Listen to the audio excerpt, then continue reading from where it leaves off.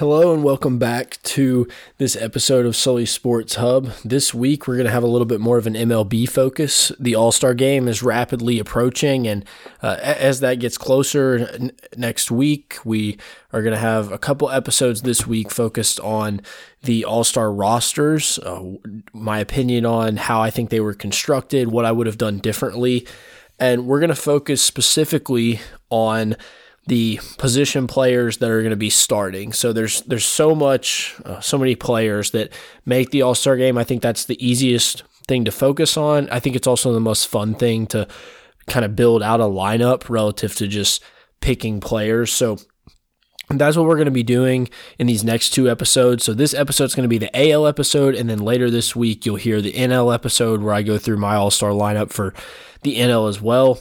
Before we get into it, I want to give a little bit of background for people who may not be as familiar with some of the statistics or analytics that I'll be going through in today's episode. So most of you that know me know I am a pretty statistically minded person. I really like looking at analytics and that part of sports.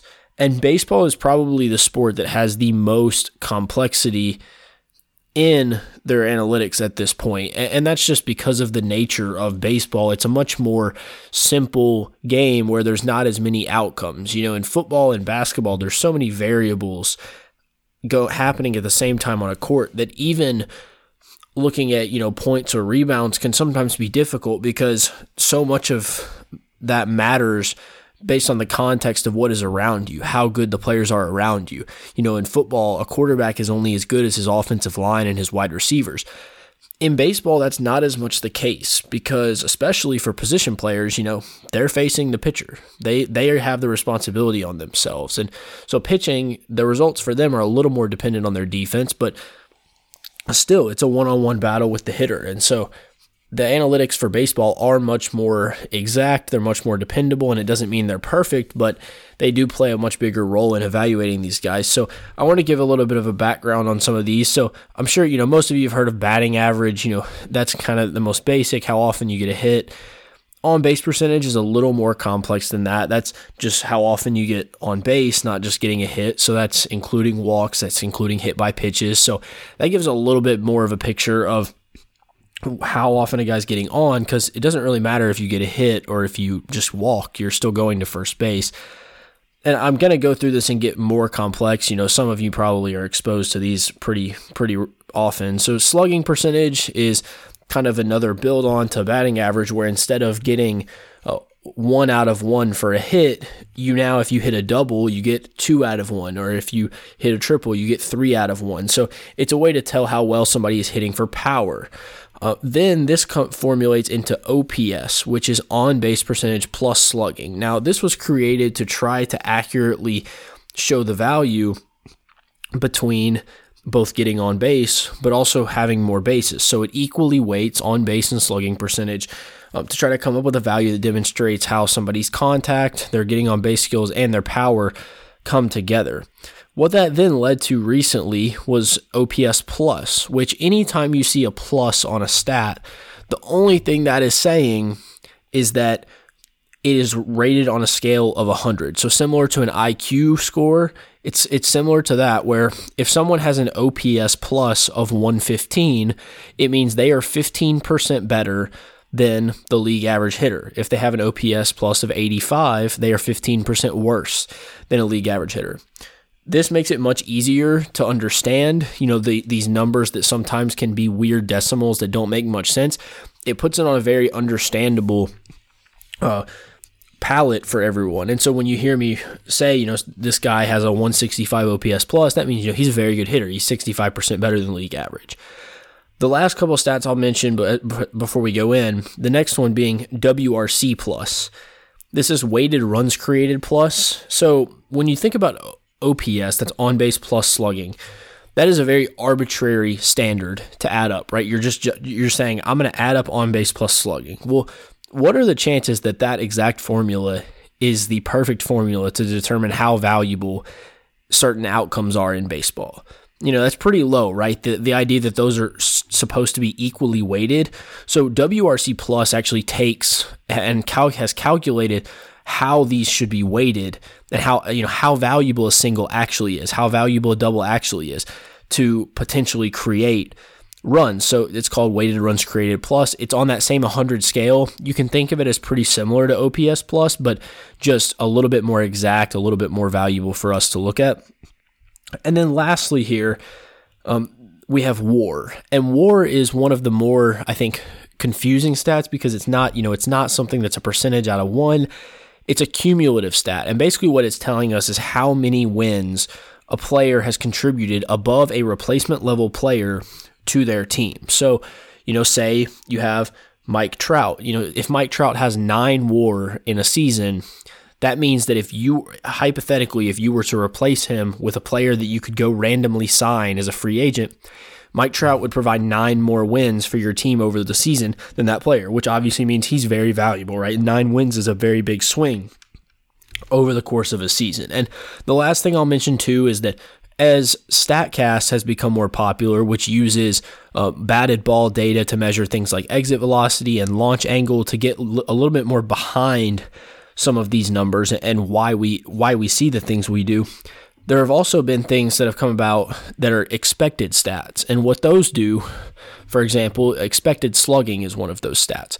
It takes the batted ball data, so how hard a player is hitting it, how high a player is hitting it, and then projects what their slugging percentage would be based off of that data. So sometimes this gives us a good image of a player that might be underperforming or overperforming based off luck or based off good results that may regress back to what we're expecting from a guy that usually makes contact at that rate and at that angle. So those are the stats I kind of want to give a background on. So, throughout this episode, if I mention something that sounds confusing, you can always refer back to this part at the beginning. Hopefully that clears things up because I will be going through a lot of numbers as we go through this episode. So to start off this American League, we will start at the catcher position. And I'm going to give who was named the All-Star and then also who I think should be the All-Star. Sometimes it'll line up, sometimes it won't, and we'll see how that unfolds as we go.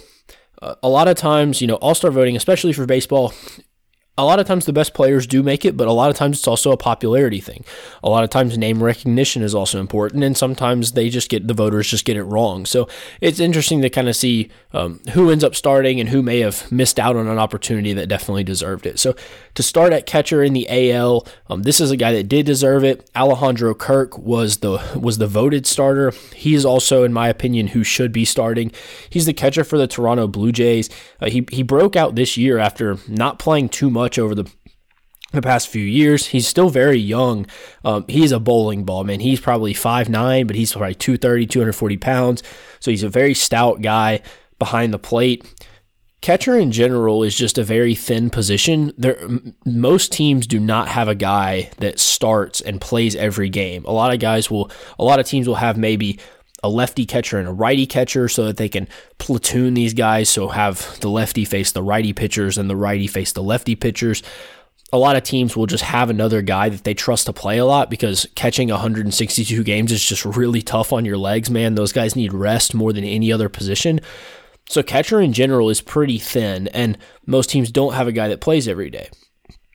Kirk is one of those guys that has played for the majority of his team's games, which already puts him in a pretty elite class, and he has just been an offensive machine. He's the only catcher that has walked more than he has struck out this year in all of baseball, which is very rare for any player, much less a catcher. So to have that offensive skill from behind the plate is just very rare.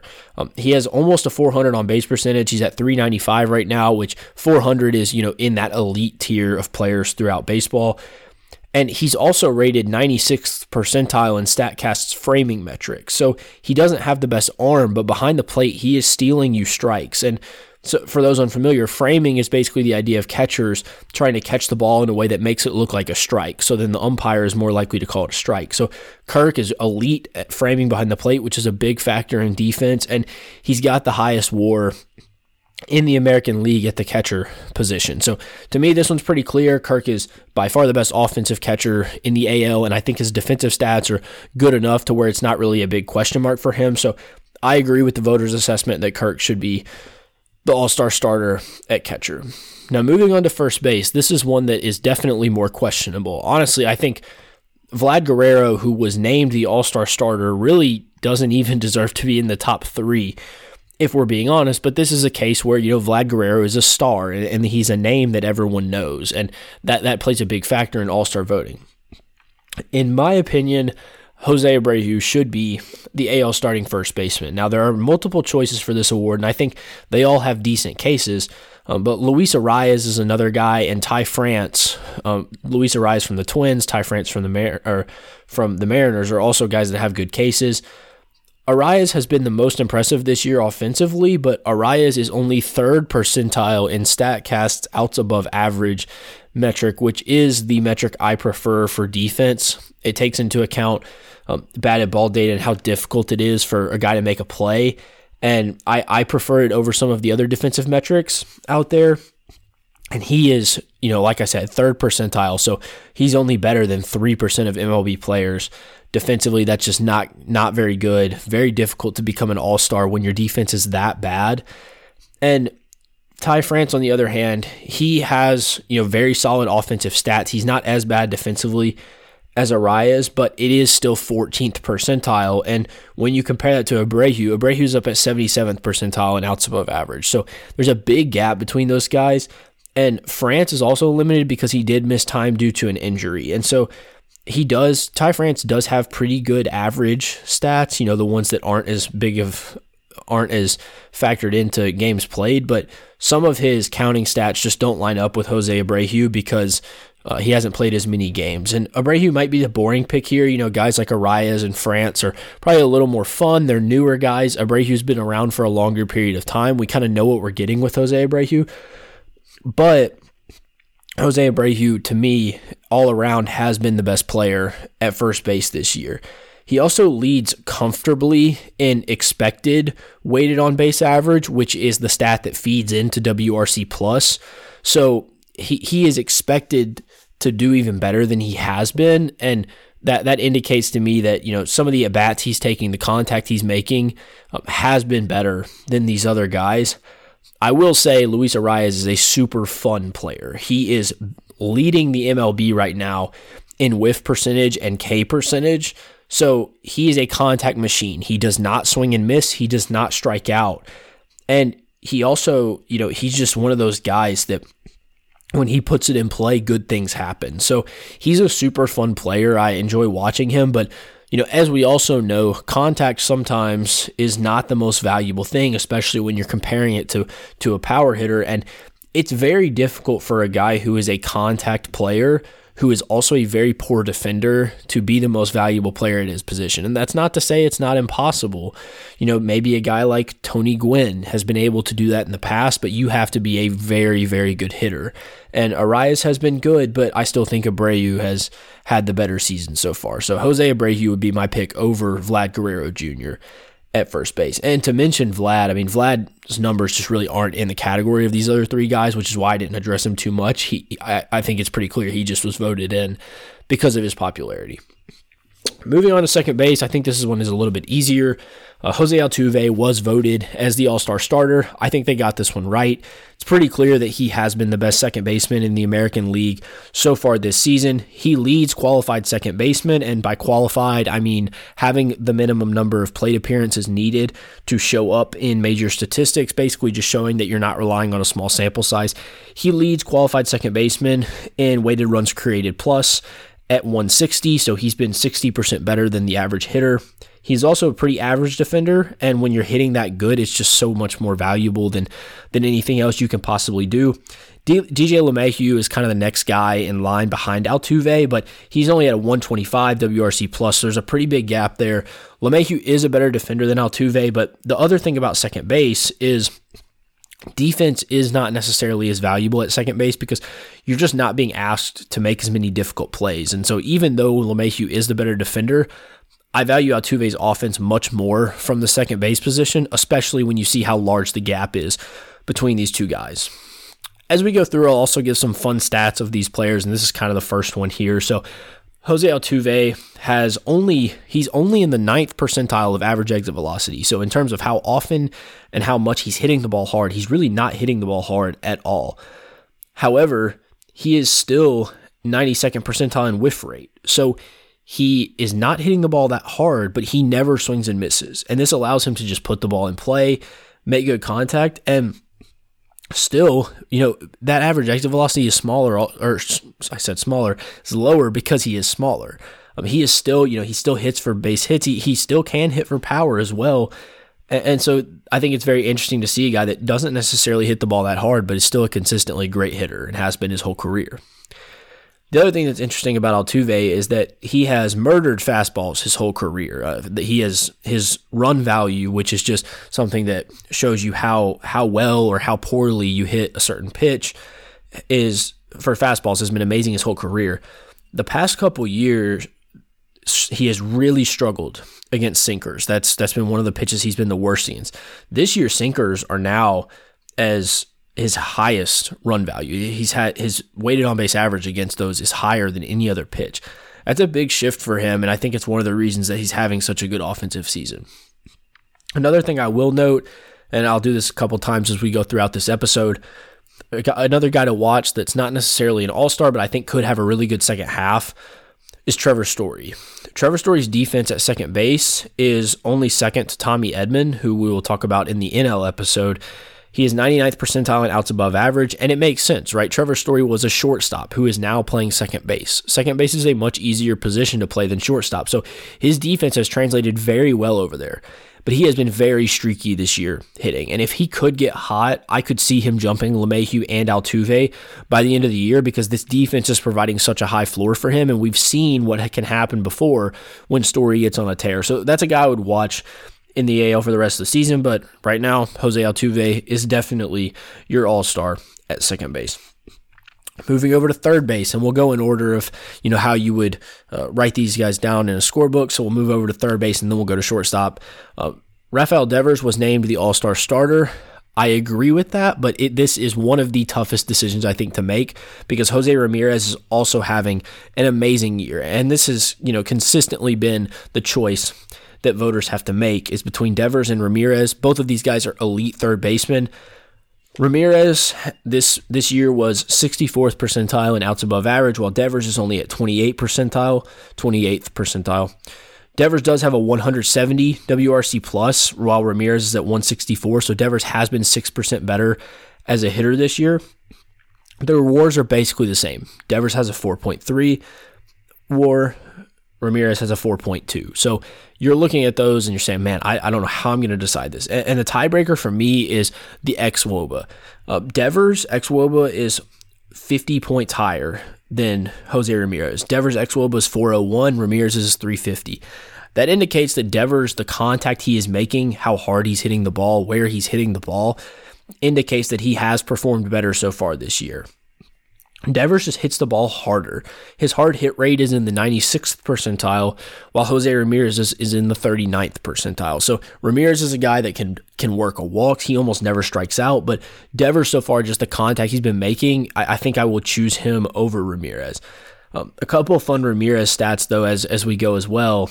He's got 38 walks this year to 35 strikeouts. We already talked about how rare that is with Alejandro Kirk. That's ridiculous for a guy to have that skill level to be able to walk as much as he strikes out. He's also 99th percentile in K percentage, meaning that only 1% of players strike out at a higher or at a lower rate than him, so he almost never strikes out.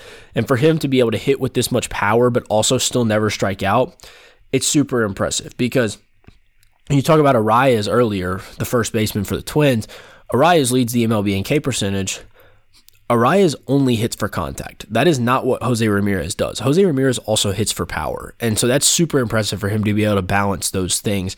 And it's very rare to see a guy that has the ability to do that. Like Albert Pujols was a guy in the early 2000s who was also able to do this, where he would walk more than he struck out, and he would also hit 30 or 40 homers. It's very rare for a guy to be this skilled, but right now Devers is just hitting the ball so hard that I would give him the edge, and he does have the slight edge in WAR as well, which 0.1 difference in WAR is not really a factor to me. That really had no factor in the decision, but I will pick Devers as the third baseman. Moving to shortstop, this is one I think was pretty much botched at this point. Tim Anderson was selected as the shortstop in the American League. I don't really think he was the right choice. I would personally pick Xander Bogaerts. I really don't even think Tim Anderson is the second choice in this case, and it was weird that Bogaerts was not even one of the finalists selected, and that's on Red Sox fans for not voting him. I guess they supported Devers, they didn't support Bogaerts, but shortstop to me was completely botched. Bogaerts is a full win, more valuable so far than Anderson over the course of the season, which is a very large gap for just half the season. I don't even think Anderson so far has been better than Jeremy Pena from the Astros or Corey Seager from the Texas Rangers. In terms of WRC+, Bogaerts is at 136, Jeremy Pena is at 122, Seager is at 118, and Tim Anderson is at 126. So Anderson has been the second best offensive player out of this group. Based on these offensive numbers, I would have actually thought in most years that Xander Bogaerts would have not been the All-Star selection because he has been such a poorly graded defender in the past few years, but he has turned his defense around this year. He is 64th percentile in outs above average after in previous years grading out as one of the 2 or 3 worst defensive shortstops in all of baseball. Tim Anderson is at the 77th percentile, but that gap between offensive production is probably a little bit more than Tim Anderson's defensive performance, and that explains the gap in wins above replacement that Bogaerts has over Tim Anderson. Corey Seager probably has not been good enough at the plate. It's a pretty big gap between Bogaerts in terms of WRC+, but he is another guy that I would really look out for in the second half because his expected stats in terms of expected batting average, expected slugging, expected WOBA, all of those are above 90th percentile, and most of them are at 95 or higher. So this guy could be a second half star. I'd be on the lookout for him to break out as the Rangers are back in this wild card race as well. The other guy that I'll mention, Jeremy Pena, this is a guy that I picked as a breakout player going into this year. He has exceeded those expectations. He's been one of the best rookies in all of baseball.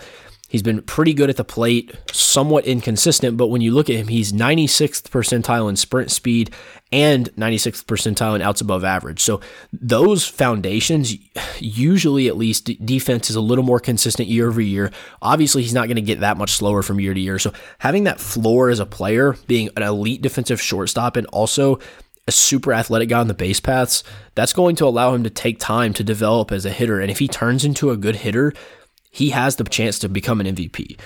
Right now, what's holding him back is the patience at the plate. He is 10th percentile in walk rate. He's 11th percentile in chase rate, so he's not walking very much, and he's swinging at a lot of pitches outside the zone. But if he can hone those things in, his potential is sky high. Back to Bogaerts. What's interesting about this is actually his worst offensive season since 2017, but he turned this defense around in the final year of his contract, and so that's big for his future because I think teams were concerned a little bit about his ability to play shortstop late into his next contract, and maybe they still are, but this is a promising sign for him, and I think it should help him get paid a little more in the offseason, which will be nice. And to further explain why I think Bogaerts is the right answer over Tim Anderson just does not walk at all. He's like 3rd percentile in walk rate. He's also not an elite power guy. It's very hard to not have both of those things and be one of the best players at your position because you usually have to have one of the two. You've got to get on base a lot, or when you hit, you've got to hit for power because you're just not getting as many opportunities if all you're doing is singles and doubles. So I think that's what Anderson would need to improve on to catch a guy like Bogaerts, but Bogaerts is having a great year, and I think he's deserving of this All-Star selection at shortstop. All right, moving into the outfield here. So, usually in the All-Star game, the way it works is all 3 outfielders are just selected together. So that's how I'm going to group this because it doesn't really go left field, center field, right field. You're just kind of all outfielders are in the same pool. So we'll talk about the 3 outfielders here. The biggest thing, and I will say this as we go into outfield and then also DH, is the 3 guys that were picked as all-star starters for the outfield were Aaron Judge, Mike Trout, and Giancarlo Stanton. The DH was voted as Shohei Ohtani. The name that is missing here is Yordan Alvarez. Yordan Alvarez is having a ridiculous season, and we'll get a little bit more into that as we go here. The issue here is Alvarez was listed as a DH. Okay, that's fine. He probably is a DH, right? So I think he is more of a DH than an outfielder. Let's get that out of the way first. The problem now is Ohtani is how do you fit Ohtani into anything, right? He's a two-way player. He pitches and he hits. So Ohtani is filling up that DH spot. He's also one of the most popular players in the league. Alvarez is having a better season right now, statistically, than Ohtani as a designated hitter. Now, Ohtani still might be having a better full season because he's just so ridiculous. The issue now is, so let's say, okay, fine, Ohtani's the DH, right? We'll concede that. The problem now is you look to the outfield. Yordan Alvarez was not eligible to be put at outfield this year, even though he has played more games in the outfield this year than Giancarlo Stanton. So Stanton, a player who has significantly worse statistics across the board than Yordan Alvarez, was able to get this third outfield spot. So it's really, my disagreement here is not necessarily with the voting, it's with the process that allowed Stanton to be eligible for this third outfield spot and not Yordan Alvarez, because we will now get into the three guys that I have selected as outfielders, and that is Aaron Judge, Mike Trout, and Yordan Alvarez. And let me say, the only debate here is Yordan's eligibility, because these guys may have been the three best hitters in all of baseball. Yordan right now has a 197 WRC+, so he is almost 100% better than a league average hitter. Judge is at 169, Trout's at 168, and this is viewed right now for Trout as a down year, which is hilarious because he is still just so much better than almost everybody else in the league. Yordan is basically David Ortiz 2.0, and I say that as a person who grew up a Red Sox fan because of David Ortiz. That's how highly I view Yordan. His ability to hit for power and contact and walk at a high rate is just unparalleled. Trout, might be the GOAT. Judge is a video game character. Like, this outfield is ridiculous this year. Their baseball savant pages where a lot of these advanced analytics are listed are just covered in red, which indicates a very high 90th percentile. All these guys are just covered in 90 plus percentile ratings across the board. Trout first, I'll talk about Trout first. I mean, it's unreal how well this guy's athleticism is translating at this point in his career. He is starting to age. He is still 90th percentile in outs above average this year and 97th percentile in sprint speed. This is a guy who is like 230 pounds, and he's just a massive guy, and he's still this athletic. He's still able to play the field extremely well. And, oh yeah, he's also in the top 2% of expected weighted on base average. He's got a career low walk rate. He's got a career high launch angle and a career high barrel rate. So even though he's not walking, he's just making such good contact. He's hitting the ball hard when he does hit it, and he's hitting it high in the air as well. So his contact is just amazing this year. And if he could hone this walk rate back in, I think we're immediately back to looking at Trout as one of the best offensive years of his career. Now going to Judge. What's unreal about Judge is even with this ridiculous 169 WRC+, he is still getting very unlucky. His xWOBA is 448, while his WOBA is 405, meaning that there's almost a 50-point difference there in his expected versus his actual. That is a huge gap and indicates that this could get even better for Judge as the year goes on. His OPS is still almost at 1,000, which is elite tier in baseball. And he has the best expected weighted on base average in all of baseball, 99th percentile in hard hit rate, 96th percentile in expected batting average. So this is a guy that's viewed as a power hitter. His contact right now is still as good as almost anybody in baseball. It's just a stupidly good year. It's a ridiculous year for Aaron Judge. He's certainly an MVP consideration. Now the last one, Yordan Alvarez. He might be the best pure hitter of these three right now, which is ridiculous to think about with how good all three of these guys are hitting. Everything on his StatCast page is 100th percentile in terms of the way he's hitting the baseball. He hits everything and he hits it far. He also is 96th percentile in walk rate, which is just such a nice cherry on top to have this guy that he hits for power, he hits for contact, and then when he doesn't swing, he's still getting on base. Like, there's just no way to approach this guy. He might be the most complete hitter in all of baseball. He's able to yank outside pitches completely all the way into right center field. He turns on inside pitches extremely well. He always is on balance. He never looks fooled on anything, and he can fight pitches off and turn them into base hits whenever he doesn't fully make contact with it. So, I mean, Alvarez, I think he's just on pace to be one of the best hitters we've ever seen. And he may never win an MVP because his defense is pretty much non-existent. He's either a designated hitter or a really poor defensive outfielder, but this is one of the best hitting talents we've ever seen. He's just ridiculous. Lastly, and a couple of shout outs here to guys that really, they weren't close enough to even really get consideration, but I do want to shout them out just because these other three outfielders are so dominant that it's hard to really consider anyone else. But Byron Buxton this year, I could literally say this every year about Byron Buxton.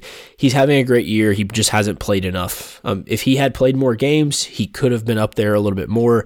He's got at least 10 games less than all these guys, closer to 15, I believe, for Judge. So it's just hard for him to catch up to those guys in terms of cumulative stats, but Buxton is having a pretty good year. The other guy I want to mention is Julio Rodriguez, a rookie outfielder for the Mariners. Just like Jeremy Pena for the Astros, J-Rod is also having an amazing rookie year. He came in as a 5-tool player. He's already stolen over 20 bases this year. He has elite power. He has the potential to be a great defender. He's already having as good of an offensive year as Byron Buxton is this year. So he's certainly my favorite of the top prospects coming up right now. I think he's another guy that can win MVP at some point, and he's a true 5-tool player. So those are a couple guys that I think deserve consideration or at least recognition for that. And if Yordan Alvarez was not eligible, I especially think that J-Rod or Buxton would have been good selections in that third spot, even over Giancarlo Stanton. All right, moving into the last one, and especially if you have Yordan Alvarez as an outfielder, which I did, this selection is pretty easy, I'll say. Shohei Ohtani is going to be the DH, and that's who was voted the DH. I'm obviously sticking with that for sure. Ohtani, the only argument for this is if you're only looking at this as a DH, like only how the guy has hit this year, you can make an argument that JD Martinez has been better offensively this year. I'm not really sure that's fair because when we look at guys, we'll get to this in the NL episode, so this is a little bit of a preview, but I don't think it's fair to penalize guys for being versatile, right? We'll talk about this when we get to second base with Tommy Edman, but Ohtani should not be penalized and miss the starting lineup because he's not technically one of the 6 or 7 best AL starting pitchers and also not technically the best designated hitter because the culmination of his skills make him one of the best players, if not the best player in all of baseball. So yes, JD is currently having a better offensive year, but Shohei still has the higher expected weighted on base average. So the way he's hitting the ball indicates that he should have some positive regression here, have a better second half. So it's not that much. JD's offense is not that much better than Shohei. And Shohei Ohtani pitches and has racked up 2.6 pitching WAR along with his offensive statistics. He is in the AL MVP conversation right now, even with how poorly the Angels have played recently, because he's pretty close to all these other guys when you combine his hitting WAR and his pitching WAR, which obviously makes sense. He also is effectively taking up 2 roster spots because he's a pitcher that your team doesn't have to fill a roster spot with, but he's also a hitter. That is so valuable to a team in the way they can manage their roster because they can carry an extra hitter or an extra pitcher on their roster consistently because Ohtani is playing both of those roles. So that has to be worth something as well, more than just the statistical production he has had this year. The other thing, I just want to see Ohtani in the All Star game more than JD Martinez. I'm a Red Sox fan. I love JD Martinez, but JD Martinez is definitely not as fun to watch as Shohei Ohtani in an All Star game. So yeah, if you're asking who the better hitter has been this year, it is technically JD Martinez. But if you're asking who the better player is, that's not even a question. It's Shohei Ohtani. So I hope you've enjoyed this episode. I'll run through my All-Star starting lineup here to recap here, and then we'll conclude. My catcher is Alejandro Kirk. First base, Jose Abreu. Second base, Jose Altuve. Third base, Rafael Devers. Shortstop, Xander Bogaerts. My 3 outfielders are Aaron Judge, Mike Trout, and Yordan Alvarez. And my designated hitter is Shohei Ohtani. I hope you've enjoyed this episode. Let me know if you agree or disagree. Hopefully I explained at least some of the advanced analytics well enough to people who may not be as familiar with those. If you have any questions, feel free to reach out to me about that as well. I'll be back soon with the NL episode, and we'll hopefully unpack a little bit more of those selections as we go. So thanks for listening, and hope you've enjoyed this episode, and have a good day.